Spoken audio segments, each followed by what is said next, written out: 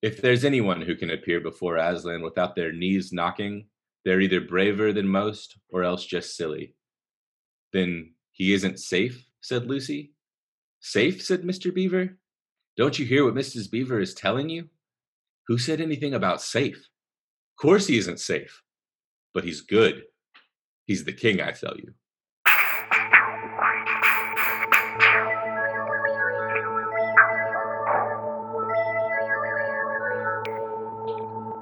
Welcome to the Chronicles of Podcast, where we are doing a chapter-by-chapter deep dive into the Chronicles of Narnia by C.S. Lewis. I'm Chase. And I'm Kel. And thank you all for joining us today. Just a reminder that we're talking about The Lion, the Witch, and the Wardrobe today, but general spoiler warning for the Narnia series as a whole, and heads up that we tend to talk about other stories and things that we enjoy, so we'll try to give some spoiler warnings if we get into anything too egregious. But today, we are discussing The Lion, the Witch, and the Wardrobe, Chapter 8, What Happened After Dinner. And what happened after dinner, Chase, is this. So Lucy asks what happens to Mr. Tumnus. Get over it, girl. But the Beavers say that that's bad business. He was taken by the not-so-secret police up north, which means he was taken to her house, and people go there, never come out. The place is full of statues made from people she's turned to stone, and Lucy says that they should go and save him. Peter starts planning a heist with costumes and tricks, and Mr. Beaver says there's nothing they can do. But now that Aslan is on the move, the children asked the Beavers to tell them about Aslan, but Mr. Beaver says that Aslan is the king of Narnia. He hasn't been seen in Narnia for a while, but word has it that he's come back in at this very moment, and he's going to settle the White Witch for good. Edmund asks if the White Witch could turn him to stone too, and Mr. Beaver basically tells him, bless your heart, in a real southern way, and insults him for thinking something so stupid. He recites an old rhyme about how Aslan will bring an end to winter and bring back spring. Says they'll understand when they see him. Susan asks if Aslan is a man, and Mr. Beaver scoffs at this as well, saying that he's the king of beasts, a lion, the great lion. Susan asks if he's safe, and the Beavers respond, of course he isn't safe, but he's good. Peter agrees that while he feels frightened, he still very much wants to meet him. And apparently the appointment is already set up. Who knew? Who had time to set up such an appointment? We'll talk about that later. Tomorrow, at the stone table, they are set to meet Aslan. And then they will be able to help, because another old rhyme says that when a son of Adam sits at Cair Paravel's throne, the evil times will end. Mr. Beaver says there's stories of Aslan's coming around. There's been stories before, but never any humans. So this time must be drawing near now that they've arrived, and we're definitely going to discuss that. Peter asks if the witch is human. Mr. Beaver says no, that she comes from, quote, Adam's first wife, Lilith, who was a djinn, and she's also half giant. Just let that sink in. Mrs. Beaver says that the witch is evil because she doesn't have human blood. The Beavers then get into a brief discussion, a real racist Thanksgiving dinner discussion about which races are good and bad, and another thing we're going to have to address. Then Mrs. Beaver tells them about another prophecy about how 4 humans, 2 sons of Adam, 2 daughters of Eve, will sit at Cair Paravel, the castle by the sea. And then they realize, oh, what is this? Edmund left while they were talking about racist things, and all of them went out into the snow to yell and look for him. Peter asked what they should do, suggesting making search parties, but Mr. Beaver says there's no point because obviously he's betrayed them and gone to the White Witch. He says he could see it when they first met Edmund, see it in his eyes that he'd encountered the witch and tasted her food. Mr. Beaver says that only Aslan can help them now. They lament that he heard the intel about Aslan, noting that the witch could now cut them off or hunt them down. So they immediately set off without a moment to lose. They do indeed. The theme of this chapter is basically just foreshadowing. Yeah. The entire chapter is basically just Beaver explaining the entire rest of the plot. Yeah. This is back to good old faithful C.S. Lewis. Let's just explain what's going to happen. Which a lot is going to happen, and also a lot of wild details in this chapter. Wild stuff, Chase. But one place to start, just a note for Mr. Beaver. Maybe don't assume that someone who's never been to your society knows everything about it. Like, if someone came to visit me from out of state, I wouldn't expect them to know the street names in my neighborhood, right? Sure. Like, why do you think that these children who are in Narnia for the first time know anything about it, let alone everything about the location and practices of your local politicians?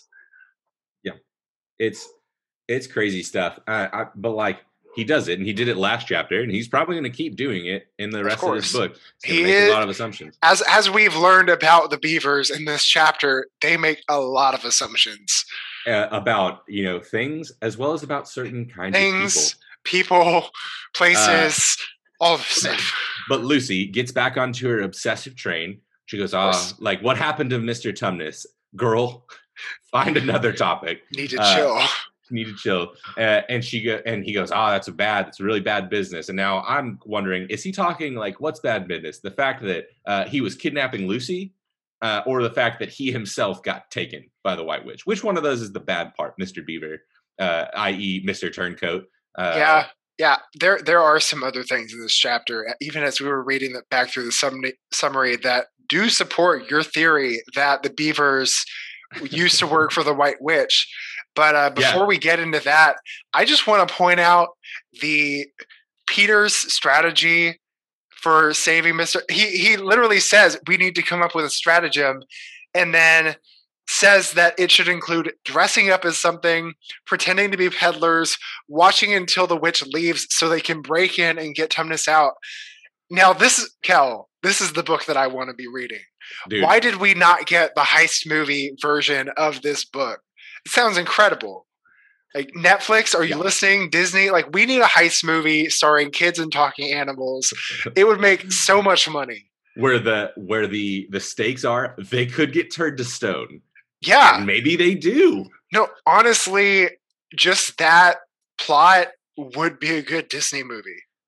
I think that's like a Hallmark movie with a really low budget that has been made. I mean, is Hallmark the one that does include magic or doesn't it? I know either Lifetime or Hallmark doesn't allow magic in their movies. It's like one of the weird rules about them. I don't know. But yeah, Ocean's 11 and Narnia, for real, it would sell. I will write it if you want. What is magical is the fact that the queen can turn people to stone. He says, Beaver says, it means that he's been taken to her house. Who's her house? As you were mentioning, he's making a lot of assumptions. He's like, we all know what that means. And Susan goes, no, we don't. Thank you, Susan. Thank you. Who is she?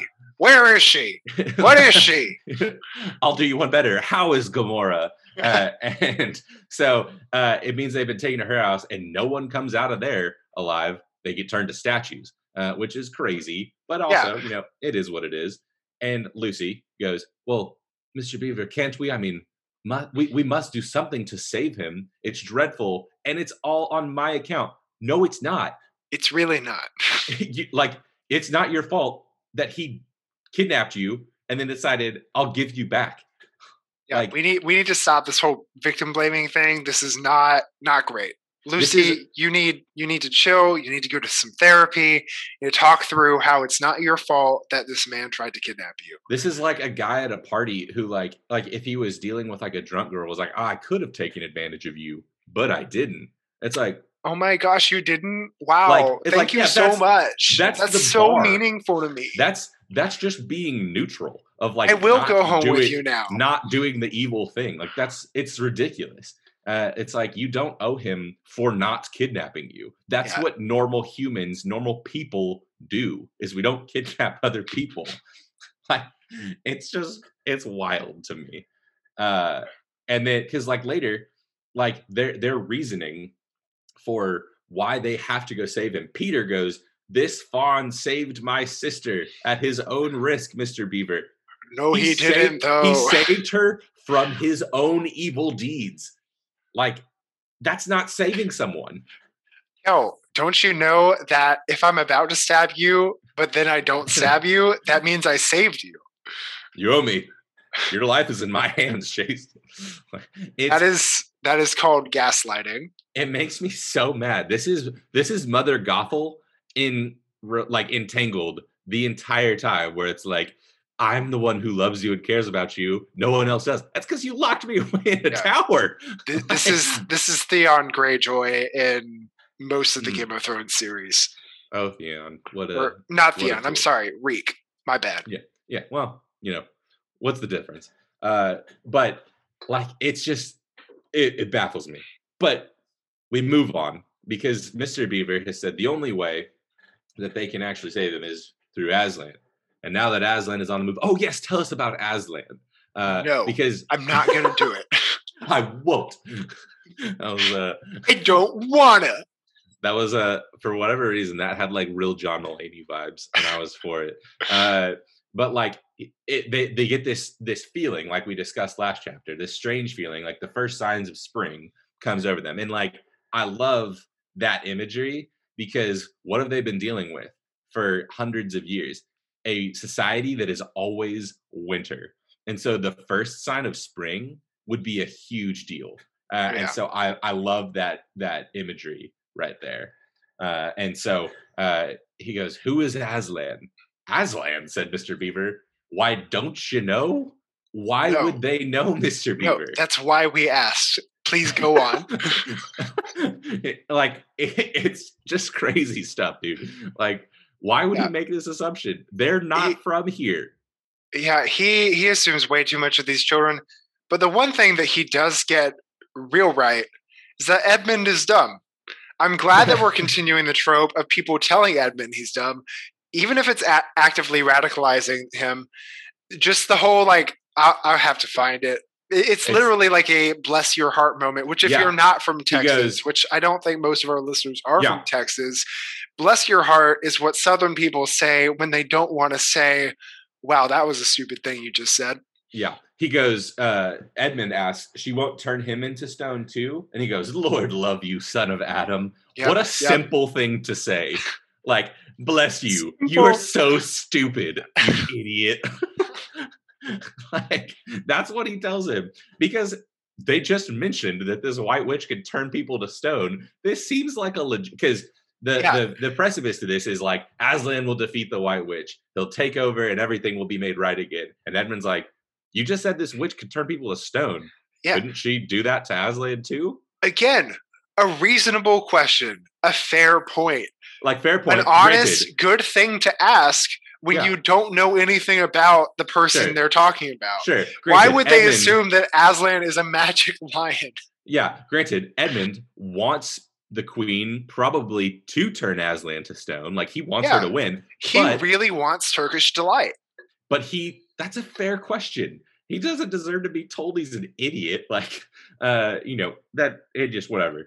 But they keep moving on, and she says, turned into stone. Like, if she can stand on her own 2 feet, look him in the face, it'll be the most she can do, and more than I expect of her. No, he'll put her into place, all right. She will do a lot more than that. She's gonna do a lot more. Spoiler alert. Standing is the least of the worries here. If you're not aware of what happens in this book, let alone the Bible, Aslan gets killed by the White Witch. What? It's crazy. But Kel, he's the hero. Why would the hero die? That's Aslan. This doesn't scream about, this doesn't really talk about power, like, but granted, Aslan everyone knows himself, power is taken, not given. Yeah. Come on. Granted, Aslan allows himself to be killed. That's probably why the queen can do what she does. Otherwise, she couldn't, stand before him. But like, she still does it, right? It's like, that's kind of a big deal in the book. It's like, that's something that happens. Yeah, because she's real into herself. One thing I want to note here, the way that the Beavers tell these kids about all these prophecies and things and just realities of their world is through little big nursery rhymes. 2 of the 3 are. 2 of the 3. One of the 3 is a rehash of an earlier one, though. So I'm gonna factor that into. Call it 2A. Yeah, it's an interpretation of the first rhyme. But do people in Narnia plan their lives around nursery rhymes? Like, this seems odd. Like, I don't sing Itsy Bitsy Spider to myself, just like hoping and praying that one day the spider is going to reach the top and bring about eternal sunshine. That's what I'm hoping for. Like, I don't go out and root for spiders personally. I like to think that I am that spider chase, and when the Oh, yes. rain washes me down, I will be able to climb up eventually. That's how I interpret that sorry, not prophecy, Yeah. nursery rhyme. Cal, you are the David of your story. I'm always David. I'm never the Israelites cowering in fear. No. But I'm Goliath personally, but but this old rhyme that speaks about Aslan, because guys, guess what time it is? It's poetry time. Poetry time in Narnia. Oh, dang it. I forgot. I Hey. didn't write a poem. It's okay. I didn't, but I kind of did. I'll get to it. Right. But it says, wrong will be right when Aslan comes in sight. At the sound of his roar, sorrows will be no more. When he bares his teeth, winter meets its death. All right, rhyming skills need some work. And when he shakes his mane, we shall have spring again. Again. Like, Yeah. Yeah. your C.S. Lewis really stretches some rhymes there stretches your rhyme scheme on both of the poems. like and so my interpretation of this, I like to give a shout out to Mr. Marshall Mathers, also known as Eminem, and my interpretation of this is, guess who's back again, Aslan's back, spring begins. See, again rhymes with again, begin, right? That's a rhyme. Again I is don't not. think again does rhyme with again. That's just the same word. Sorry, I meant to say again and begin. Oh, Those are the two words. Yes, those two do rhyme. You're correct. Main and again do not. Maybe, I don't know, British people, do y'all say again? Like, we shall have spring again. Maybe. Could be. That felt very British. Sure. So maybe this is just a rhyme scheme that doesn't translate to American English, but like when he bares his teeth, I know no Brits who say death, deeth, or teeth, teth. Like, that's a bad one. Yeah, it's I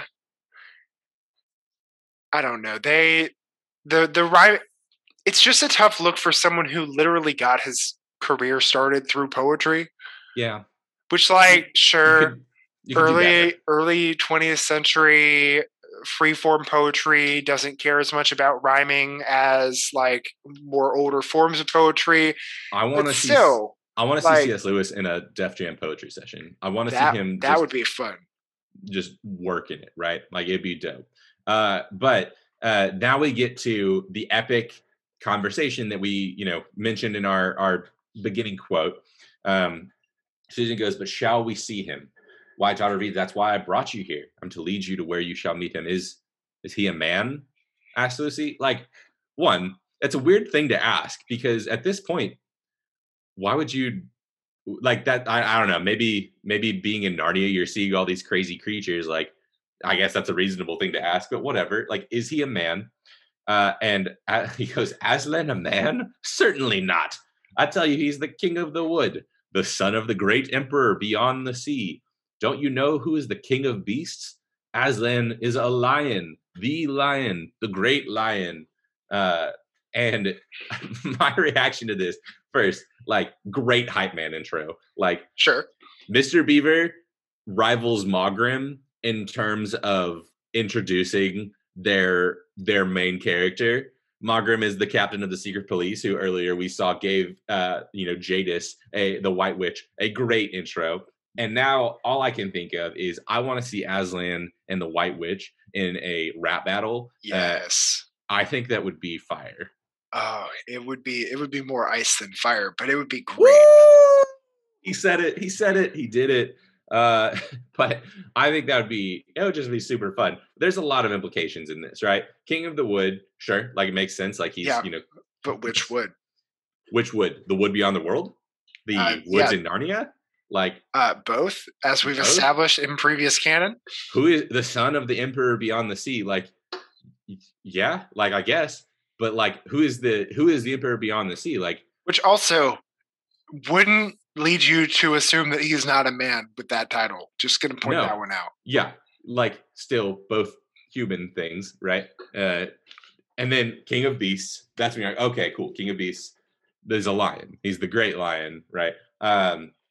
And Susan goes, "Oh, I thought he'd be a man. Is he quite safe? I shall feel rather nervous about meeting a lion." Again, Susan, like, spot on. Good. You should. being near a lion is a scary thing. That's Lions are large. They can hurt you. They have claws and they can teeth. they as we've discussed, lions can basically fly. They can Yeah. jump 30 feet straight up. Nope, sorry, straight across. Yeah, I think I did, because that was a off pod conversation. I think I did include that in one of our post Good, credits. good. Now, guys, if you're missing that, you got to stay around for the post credit scene. Yeah, they're usually very random non sequitur conversations, but they're fun. Who knew? I enjoy them. But Mrs. Beaver, she goes, "That you will, dearie, and make no mistake." Like, so Is as soon as she she said Irish, this, Scottish? I thought my immediate thought was Mrs. Beaver equals Mrs. Doubtfire. Be like, "Oh, dearie, like that'll do." Like, and that's how from now on. That's how I'm picturing Mrs. Beaver speaking. It's as Robin Williams being Mrs. Doubtfire, being That's like, good. "Oh, dearie, if there's anyone who can appear before Aslan without their ears knocking, they're either braver than most or else just silly." This actually makes her lines make a lot more sense. I think Yeah. I think she's Scottish. And Mr. Beaver is just a like an open-minded Beaver. Yeah, he's an older Not British man. he's at drinking least his beer at open-minded. dinner. He's like, you know what? I could date a Scottish Beaver, but you know what? I couldn't date any other kind of human that's not a human. And we'll get to that. But yeah, you got to check the blood status apparently. he's real. He's got some real, Salazar Slytherin vibes. Yeah, they've got some issues. But yeah, Mr. Beaver does make a statement about Aslan that don't think we should just skip over. No. He says that Aslan has been to Narnia before, but never any humans. So, okay, can we before we get there? Are we not there? I don't think we're there quite yet. But because I do want to mention the John 3:16 of Narnia. Oh, sure. Because for Lucy Aslan goes, so loved the wood that he gave his only life. Lucy goes, well, then he isn't safe. Safe, said Mr. Beaver. Don't you hear what Mrs. Beaver tells you? Who said anything about safe? Of course he isn't safe, but he's good. He's the king, I tell you. Like, this is probably the most known quote in the entire Narnian series. I would be willing to bet. This is the one that if you've got a framed picture of a Narnian quote, it's probably, of course, he's not safe, but he's good. He's the king, I tell you. Like, Yoshi has charged. I have this quote framed. Boom. Like, live, laugh, love, Chase. Called out. But this is a super cool line. Like, there's a reason why John 3:16 is known, and there's a reason why this one is known. Because it's really cool. Now, what I don't love about this quote is how C.S. Lewis is very aware that it's a good quote. So he will reuse it in every single book after this, except for The Magician's Nephew, repeatedly. He's going to beat it to death. Yeah, especially when we get to the last battle, the last book of this series, this line is like every other paragraph. And it's honestly obnoxious because people just talk about this quote like it's some saying in Narnia. But as we know, it's just being said here in private conversation, which makes it not make sense to be something that is just a known phrase. Yeah. Unless these kids go on to make it like their king and queenly phrase. But still, it's C.S. Lewis knows he did a good thing here, and he's gonna just beat it to death later on in the series. He's like he's aware that he has a one-hit wonder on his hand, and he's like who wants to hear whatever, like, hey ya, like everyone's like yeah, or it's he knows when he's got a good thing, and so he's really living it. But Peter responds, and I think this is a really cool response. He goes, I'm longing to see him, even if I feel frightened when it comes to that point. And that's, I think, a fair and appropriate response to how you should treat meeting Aslan, but also like how you should treat meeting Jesus, where it's like, I'm really excited and I'm longing, I'm craving this, even though I know that he's so powerful that like he is, like, you should have a healthy fear of Yeah. Jesus / Aslan. Like, that's a good thing. I think it is a really good picture of what the Bible means when it says fear of God is the beginning of wisdom. Yeah. Like understanding that he is the ultimate authority, but not in a sense that you should not go to him. It's Right. in the sense of you should rightly revere him as you go to him. Absolutely. It's a big deal. Like, he is powerful and could do incredible damage. He is strong. He is like is different. He's intimidating, but he's also good. And so there's a good thing there. And then uh, there's this crazy thing where he goes, "I'm longing to see him," and Mr. Beaver goes, "Word has been sent that you are to meet him tomorrow if you can at the stone table." First of all, that's some stone table When was foreshadowing. word sent? When? By who? Explain yourself. How was this word sent?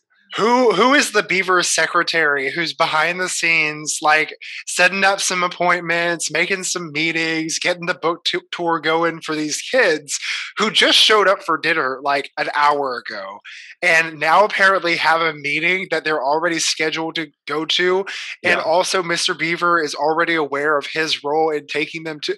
This makes zero sense. It makes no sense whatsoever.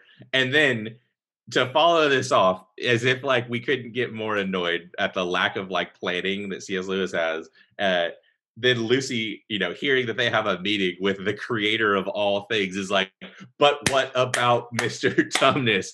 Get off of it, girl. Like, just calm down about Mr. Tumnus."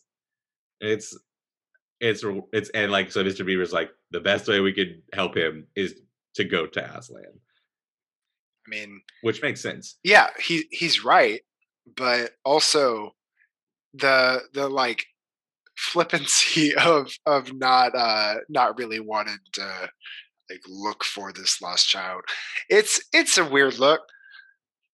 But so we get another poetry moment here, Of course, and gotta and this have. is going to lead to your previous statement about the humans in Yeah, Narnia, right? Because our next poem, Prophecy, is when Adam's flesh and Adam's bone sits at Cair Paravel enthroned, the evil time will be over and done. Again, end your rhyme on a good rhyme, like and don't. Doan. Like, okay, whatever. But then they ask, like, haven't there's never been humans before? And like, isn't the witch herself human? And then Yeah, they go, no, there's never been humans. And but also, yes, what there about has. what about Frank and Helen? Where Just where are Frank and Helen? justice for Frank and Helen. Also, Those like this isn't just a problem with the prequel because the prequel was written after this book. Like we'll sure. acknowledge that, but this is a problem with the entire rest of the Narnia series. Like Yeah. there are people in Archenland. There are Yeah. people in the entire rest of the world. Like we'll see in The Horse and His Boy, which mostly takes place outside of Narnia. Yeah. Or I think might entirely take place outside of Narnia. But the world of Narnia has other countries that are almost exclusively humans. Yeah. So C.S. Lewis either doesn't know where he's going with the series yet, or in future books just decides to ignore the canon he's clearly established. He just retcons hard Yeah. and doesn't acknowledge it. Yeah, doesn't release any subsequent editions that correct the problem with canon. It's honestly odd, and man, Frank was a good dude. Helen seemed nice. I mean, I wish she had had more of a personality, but that's more of a 50s writing thing than her Sure. her fault. But speaking of problems with canon, Chase, I want to talk about one of my biggest issues here, and that's the Queen's lineage, her heritage. Yeah. Peter asks a legitimate question. Isn't she human? She looks human. Yeah. Like, how would he know that? That's another question, but we'll ignore it. So just acknowledge that maybe they've acknowledged that the Queen is humanesque, and the Beavers give her the most ridiculous description. And I take some legitimate beef here with C.S. Lewis, because he goes like, this is honestly one of the most confusing things in the series to me. Yeah. And confusing in life, because he goes, the Queen bases her claim to throne on her humanity, but she's not from the line of Eve. She's not a daughter of Eve. but she is in the lineage of Lilith.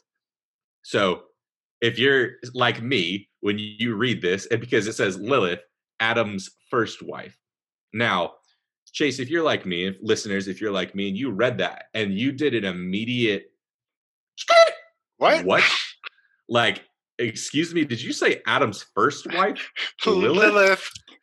Like, and I like the first time I read this, like as an adult several years ago, I immediately was like, what? And I turned to Genesis and I looked up, like I scanned the Bible. I looked on Google. Lilith does not appear. She is not a character in the Bible. She is a extra biblical character from like Jewish mythology that like was supposedly created from the same clay that Adam was, and she rejected Adam eventually because she didn't want to be subservient to him. And so it was like this myth, this made up myth that was created to basically say like, hey, you need to be subservient as a woman or else you'll be like Lilith. But if that is where that name comes from, which I can be honest, I did not Google the name because it was about midnight last night that I got to this point in the notes. But like, it says that she was a jinn. Yeah, and we'll get to that in a sec too. Yeah. Or like, yeah. That's part of this. Should I explain a little bit about what jinn are? Yes, so please. If you're not familiar with the phrase jinn, so if Jinn. Yeah, Jinn. Not Gin. It's the root of, it's where we get the word genie from. They are spirits, basically in the way that Christian theology deals with the idea of demons. This is like the Muslim conception of that. So like jinn is basically like, I want to say fire spirits, like spirits made from flame. And like in a lot of popular mythology throughout world history, it's kind of this idea of like, it's kind of a demonic spirit that if you can capture it, it'll do what you want. And so that also doesn't line up with this idea of Lilith as an extra woman made for Adam that wasn't vibing. So this is another part that was confusing and made no sense, because that is where you get the root jinn, right? That is what that is. In Narnia, in C.S. Lewis's creation, the jinn are a race that are basically just, they're not what like culture would define as jinn and what like normal mythology would. They are still magical beings, but they're in essence just super tall humans that can do magic.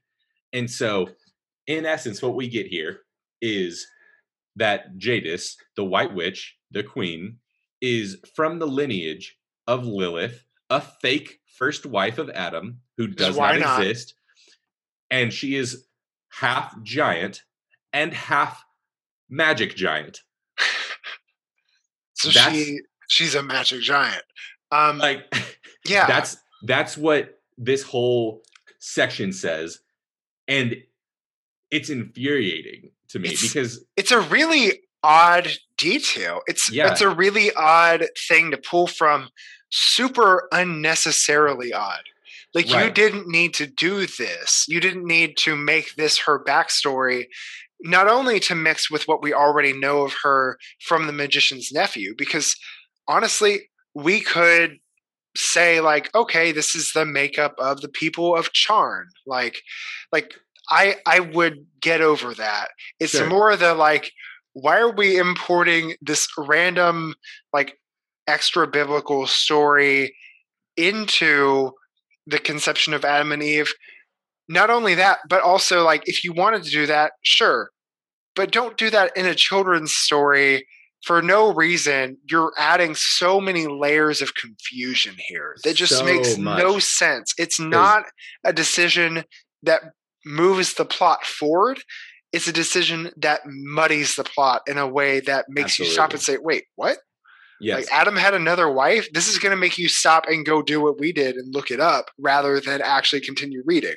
Because it's a thing where it's like, if you're telling this story, and like his audience is children, and children who are probably at least familiar with the Bible, right, in some way or fashion. No one has ever told the story of Adam and Eve and also Lilith. Like, Yeah. And where's that's Steve?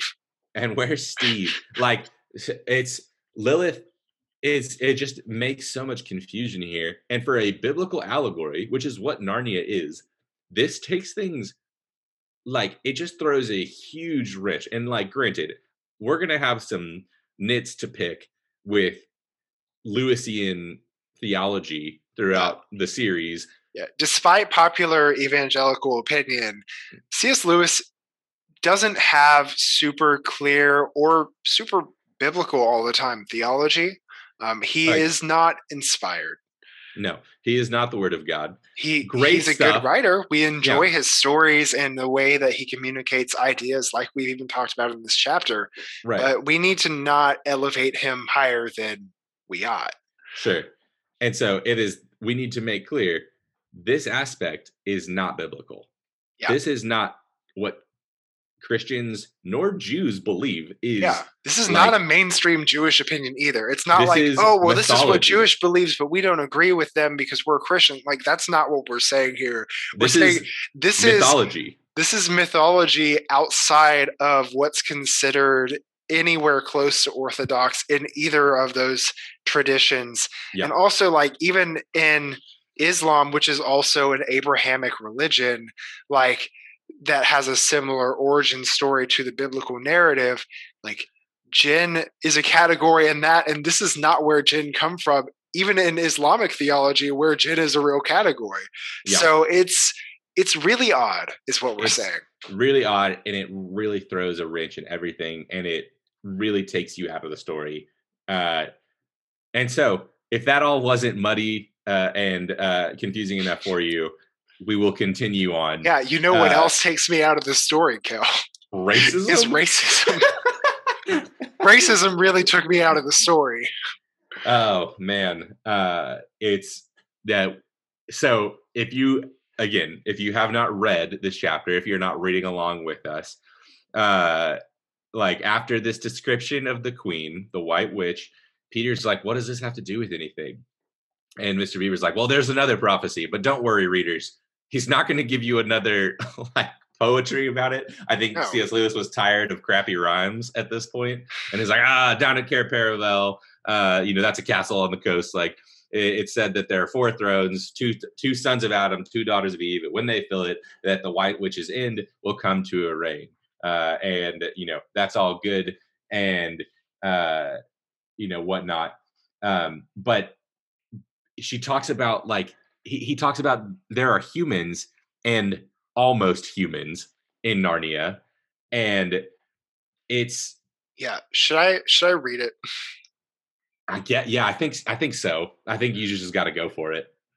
So again, they ask whether the witch is human. They tell the backstory we just talked about, and goes on to say, no, there isn't a drop of real human blood in the witch. That's why she's all bad through. Or she's bad all through, Mr. Beaver, said Mrs. Beaver. True enough, Mrs. Beaver, replied he. There may be 2 views about humans, meaning no offense to the present company, but there's no 2 views about things that look like humans but aren't. I've known good dwarfs, said Mrs. Beaver. So have I, now you come to speak of it, said her husband, but precious few, and they were the ones that were least like men.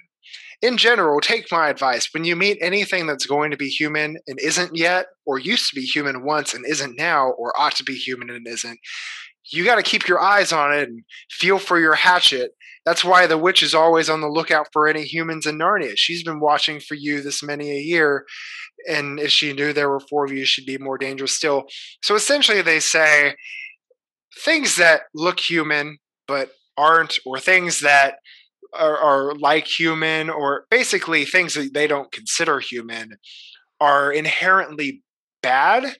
Like they have a weird blood status idea, which again, if you're ever getting into conversations about blood status, not a good place to be. You should reconsider. You're probably wrong.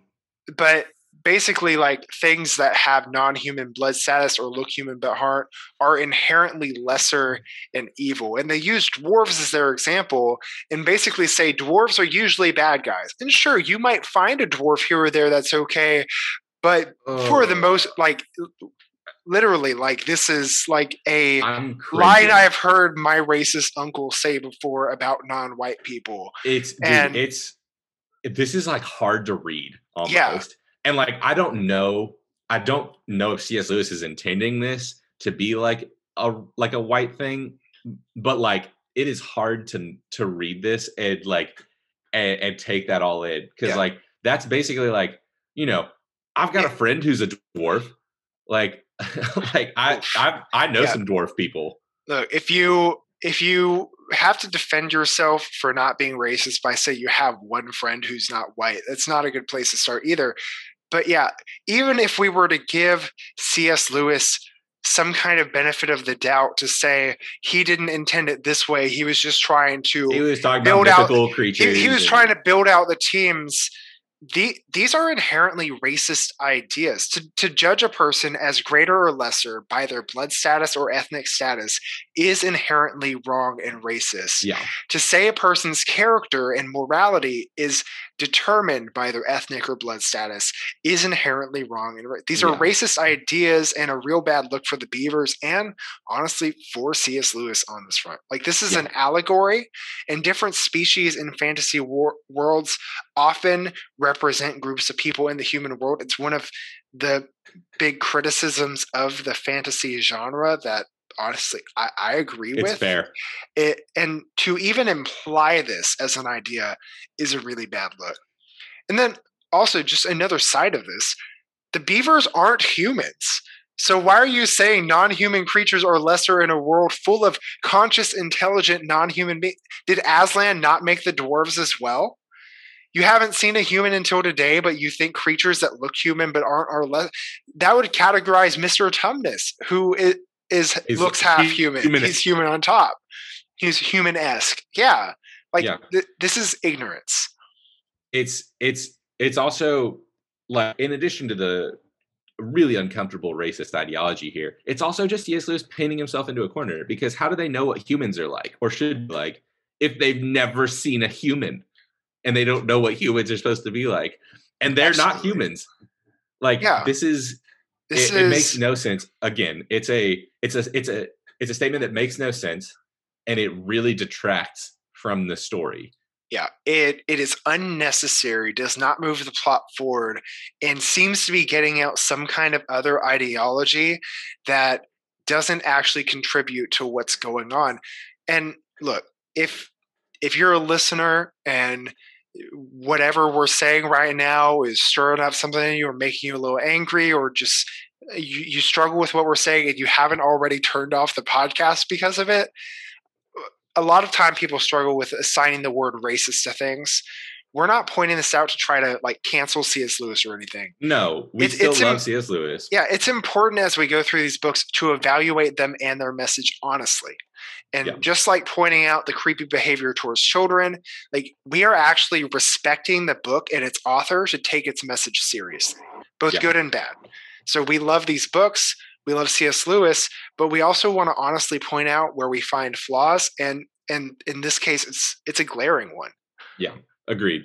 I am with you. So all that to say, where's Edmund? Where's Edmund? I say, where's Edmund? What a transition. And like, it's at this point where we gotta be like, wow, like, because this comes off the heels of the prophecy of like 4 kids, and they're like, there's 4 of us, 2 sons and 2. Like, hold on, where's Edmund? Like, there's not 4. 1, 2, 3. Where's it? What a great group of siblings this is. Yeah. Just like not even caring enough about, like, Peter is so worried about giving Edmund the silent treatment that he literally just doesn't pay attention while he escapes. Yeah, loses him, which in Edmund's defense, there is no defending Edmund for what he's actually doing, but I would have left during that conversation too. That's that's at the Thanksgiving table. We were like, "Who wants Yeah. dessert?" No, I have left that conversation before, and Yeah, we'll do it again if in sure, situations where it's not my place to sure. start a fight. But they begin looking for Edmund. They're like, when did we see him last? And what did they say? They run outside and they start yelling Edmund, which like previously they were just told like, hey, don't talk outside. So keep some consistency here. Yeah. But then they're like, what on earth are we gonna do, Mr. Beaver? And he's like, well, we've got to be off at once. There's not a moment to spare. And Peter pulls some real like Fred from Scooby Doo, and he's like, "Let's split up, gang. Let's go in different directions and Which search usually him out." not a good idea. Like, to Never be a good fair. idea. It never works out. But then Mr. Beaver again coming in with some real hot takes that are not popular. He goes, "There's no point in looking for Edmund. We know where he is. The reason there's no use looking for him is that we already know where he's gone. He's gone to her, the White Witch. He has betrayed us all." So first he's like, Now, listen, I know he's your sibling. I don't care. We're not looking for him. Now, I do want to point out this is a place that actually really lines up with your theory about the beavers. Yeah. Because Mr. Beaver really seems to know what it looks like on someone's face for them to have eaten the witch's food. Yeah. He's dude. real familiar with turncoat vibes. Yeah. But yeah, also, how do they know he didn't just like go to the bathroom? Sure. Because they're in a In the dam. woods. Like, Yeah. they're in the woods. There's no bathroom made for humans there. Probably. They're in a hut. Why would you assume that he's immediately betrayed? And also, if you leave and he does come back, he can't find you. Yeah. But yeah, now of course they're right. But like he is correct. But this is one of those diggery assumptions where it's like, this is not logical. This is not something where you're like, the only explanation, he betrayed us. Has he been here before? Well, yeah. Then he met the White Witch and he ate her food. Well, yeah. This is like, Mr. Beaver talking with the voice of C.S. Lewis saying, okay, now that we've gotten past my cool ideas that I just shared with you, let's move on to the next scene. Am I right or am I? And so, yeah, like you said, he goes, I could see it in his eyes. And I said, the moment I set eyes on him, I said to myself, treacherous. And which like, this is the same kid who you said, like, you called like, Lord love you, son of Adam. Like, yeah, this is the same guy. And like, this is, though he is true, like, this is correct. This is ultimately going to be what happened. This is like 100% kind of rude. Like, yeah. Oh, for sure. And this is not showing any emotional empathy or tact for three siblings who, though their brother's a punk, they're like Peter will say, yeah, he's a rather little beast, but he's only a kid and he's our brother after all. Like, yeah. The first time that Peter said something reasonable in this book, other than starting a heist, that was a good idea. And also wanting to fight Mr. Beaver, because honestly, at this point, you should have fought him. But it's like Mr. Beaver is just like, nope. Like, and granted, he is correct, but like, show some emotion. Like, if that is something that you somehow know, which you can't, but he does, and like, you are right. Like, show a little emotional empathy. But then his response is ultimately the right one, where he goes, the best way to save Edmund, and I assume Lucy is in the back yelling, and also Mr. Tumnus, don't forget Tumnus. I assume that that's what's happening. Is like, the best way to save Edmund is to go to Aslan. And then they're like, shoot, Aslan. Did we talk about Aslan in front of Edmund, the betrayer? Oh, did we just tell the witch where Aslan is? Cool. Which, I think this is a bad look on the beavers as like intelligence agents. Like, if you consider their role here, they are giving away the bag whenever they're telling these people they met an hour ago everything that could destroy their cause if they were on the wrong side. Like, this is fully the beaver's fault, not Edmund's fault. Like, it's Edmund's fault that he is on the wrong side, but it's the beaver's fault that they gave him all that info.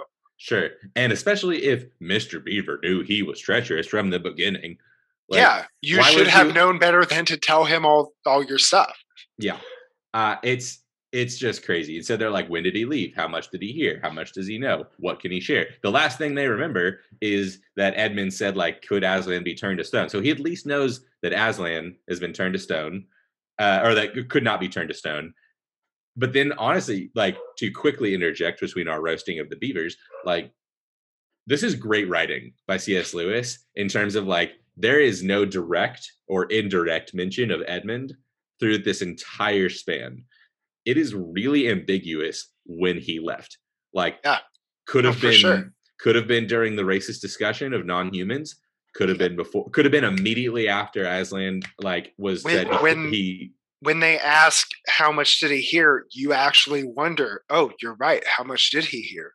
Like and there I because flipped back and was like, wait, where did he talk? yeah, and there's a lot, and so it's like it's really really well done writing wise here from C.S. Lewis, where it's like you don't know, and it leaves the reader in question, and so that's honestly really really cool. But then to add to my theory that the beavers are turncoats who were previously under the employ of the White Witch, Mrs. Beaver goes, if I know her, and like if what I know about her is true, Do you? the moment Edmund tells her that we're here, she's going to set out to catch us this very night. And like, we're going to talk about the timing of things here in just a sec, but it's like, do you know her? Like, if so, like, how Ooh, long? Like, if you know her so well, like, why do you know her so well? How do you know her so well? yeah, Were you and Tumnus both under the employ of yeah. Why do you know the exact drive time from her house to your house? Yes, because then she goes, if he's been gone about a half an hour, which also, how do you know how long he's been gone? Like, but she goes, it could have been less, could have been more. Because if he's been gone about a half an hour, she'll be here in another 20 minutes. How do you know this? You know where her castle is. You've been there before, haven't you, Mrs. Beaver? Yes, so And you walked out alive, not as a statue, which means dun dun dun, the beavers are turncoats. I support this theory. I'm on board. Like it's wild. But they're like, you're like, Mr. Beaver's like, you're right, Mrs. Beaver, we must all get away from here, there's not a moment to lose. And then the chapter ends. Man, well, have anything else? I'm ready to dive in if you You are. want to take us I'll, further up and further, Ed? I would love to. So my further up and further in is not about racism, luckily, but it is about prophecy and its role in fantasy and mythology and scripture. This is like, prophecy is generally, it is used in just about every single piece of fantasy literature you can find. Harry Potter, Percy Jackson, the Silmarillion, which is the Lord of the Rings, precursor, Game of Thrones, the Inheritance Cycle, Star Wars, you name it, and there's probably a prophecy in it, right? And prophecy really alludes to some really interesting stuff, even in like, just think about your normal mythologies, right? Like that are found in each culture. There's probably prophecies of some level, and it really brings into question this idea of fate, of destiny, of are things really, are you free to choose, or are you predetermined to do these things? And a lot of these different fantasy stories are going to seek to answer that question, right? And it reminds me of Harry Potter and Dumbledore.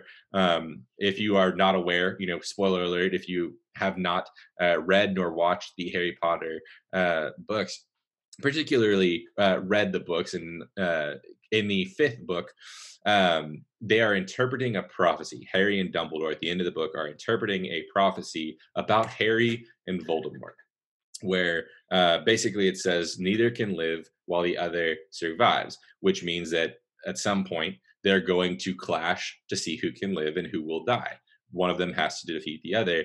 And Harry uses these phrases like, it means I've got to, I have to. And Dumbledore calls him out on it, where he's like, you don't got to do anything. It's like, you don't have to do it because you're impelled by destiny, or compelled by destiny. But you need to do it because you are a good person who should seek to destroy evil, who should seek to right wrongs. And it really brings into this question of like, had Harry just like like escaped, ran into the wilderness? Like, could he have just lived out his life? Like, maybe, but eventually, like, his conscience would have compelled him to go to Voldemort. And so it really brings into this question of, like, with the Pevensies in this moment, or with any hero in any fantasy story, like, the interpretation of a prophecy is really important, because is it something that you can avoid? Is it something that you should try to make happen? Or should you just let your natural decision making guide your choices, and ultimately you will fulfill whatever this destiny is for you, right? It's this interesting balance between predetermined reality, predestination, or free will. And I think by using a prophecy in fantasy and fiction, that's an interesting way to bring up this idea in a way that's semi safe and semi, uh, you know, non controversial. Whereas, the ideas themselves can have some really hard impacts and some really difficult implications. But in a use of prophecy, it's a way to be like, hey, who is choosing what's happening? Is it predetermined, or are you choosing something and therefore it will happen?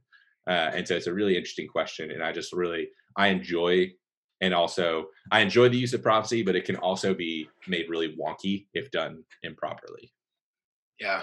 I think, and I don't have Harry Potter in front of me, but I think the line from the fifth book is something along the lines of, is the difference between being thrown into a battle and walking in of your own accord. Dumbledore knew it, and now so did he. It's kind of the idea of Hmm. how the two work together. It's because Harry's the kind of person who has to, like, not because he's being made to, but because that's his character. But yeah, it really is interesting, even when you put it into rhyming form.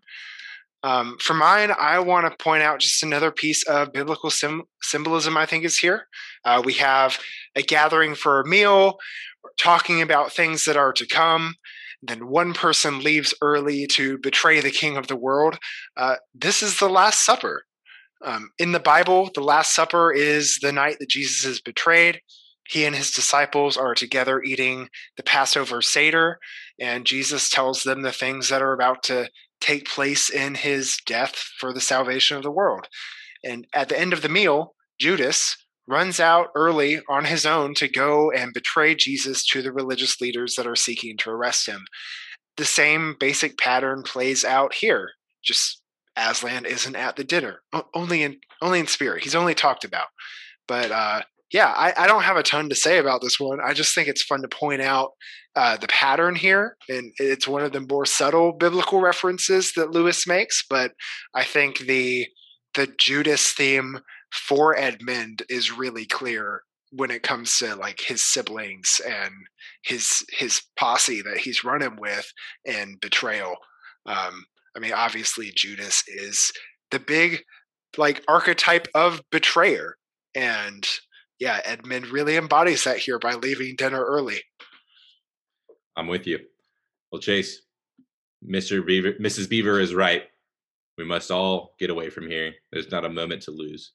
Chase, as we're on our way out of this podcast, would you mind telling our listeners where they can find us and help us out? For sure. We would love it if you continue to listen to our podcast anywhere you get your podcasts and leave us a rate and review. If you like the podcast, we love to hear from you. We love for this podcast to get in front of people, and leaving a rating is a great way to help that happen. You can also find us on Instagram at Chronicles of Podcast, where you can engage with our posts, give us a like, give us a comment, share it with a friend. Yeah, we just love to interact with you guys and make fun jokes and comments about this Narnia series. I mean, that's why we do this podcast. But yeah, we can't wait to keep talking about this series, and we will see you next time. Peace out.